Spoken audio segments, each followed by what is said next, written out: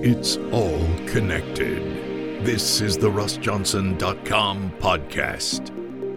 Hey.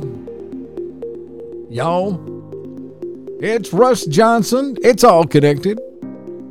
I'm glad you're here. If this is your first time being here, welcome. I'm glad you found me, and if you've been returning to listen to more and more of mine, I truly appreciate you. That's the only way this podcast is going to continue to grow, is for you to keep coming back, like, subscribe, and share with friends.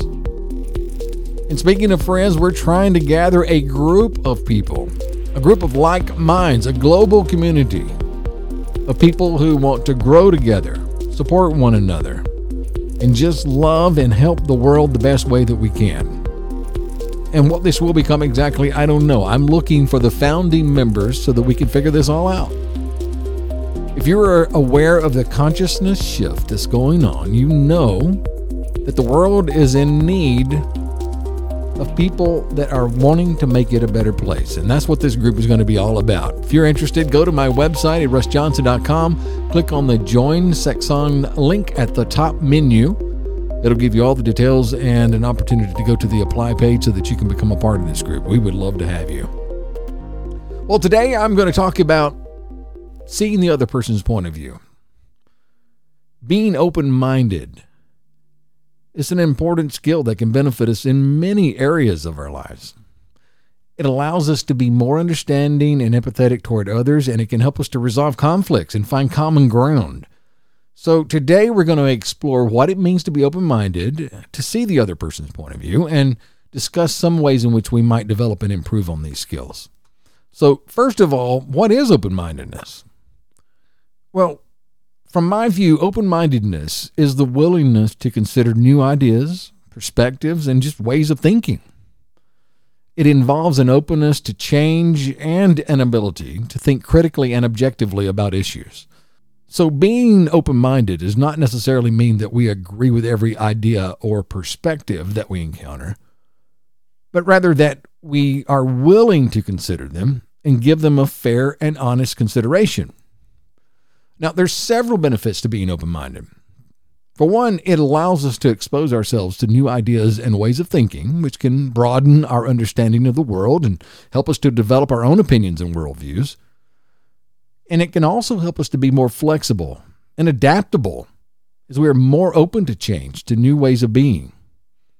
Open-mindedness is also an important quality in personal relationships. So by being open to the different perspectives and experiences of others, we can foster a deeper understanding and connection with those around us. This really does lead for me to be more harmonious and supportive of relationships. So here's how I do it. To be open-minded, here's a couple of strategies. First, you want to seek out diverse viewpoints, different ways of seeing things. We do this by reading books, articles, or other materials that present different viewpoints than our own. Or we can seek out people with different backgrounds and experiences to engage in these discussions and debate. Another way is to practice active listening. Active listening is when we are fully focusing on what the other person is saying without interrupting or jumping to conclusions. This involves paying attention to their words, to their body language, to their tone, and just trying to understand their perspective. By practicing active listening, we can better understand the other person's point of view, and we can be more open to considering it. Another way is to be willing to challenge your own beliefs. Look, it can be difficult to open our minds when we feel very strongly about a particular belief or a perspective. However, being willing to change our own beliefs can help us to see things from a different angle and be more open to these new ideas. Look, this doesn't mean that you need to give up your beliefs, but rather that we should be willing to consider other viewpoints and be open to change in our minds if we encounter new evidence and perspectives that challenge these beliefs. And lastly, empathy. Practicing empathy is the ability to understand and share the feelings of others. By cultivating empathy, we can better understand the perspective of others and be more open to considering their viewpoints.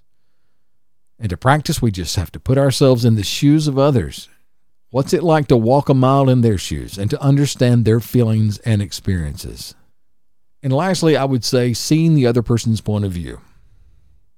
This involves understanding and considering their perspective and experiences, and it doesn't necessarily mean that we agree with them, but that we're just willing to understand it and consider it in relation to our own beliefs. Look, there are several benefits to seeing the other person's point of view. It can help us to better understand their motivations and behaviors and to see the things from their perspective. This can be especially useful in resolving conflicts, as it allows us to see the other person's perspective and find common ground. Right now, at this time in history, we need this more than ever. Your way is not the only way.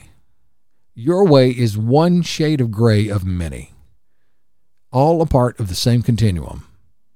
Just because someone sees it differently than you does not make their way or your way better than the other.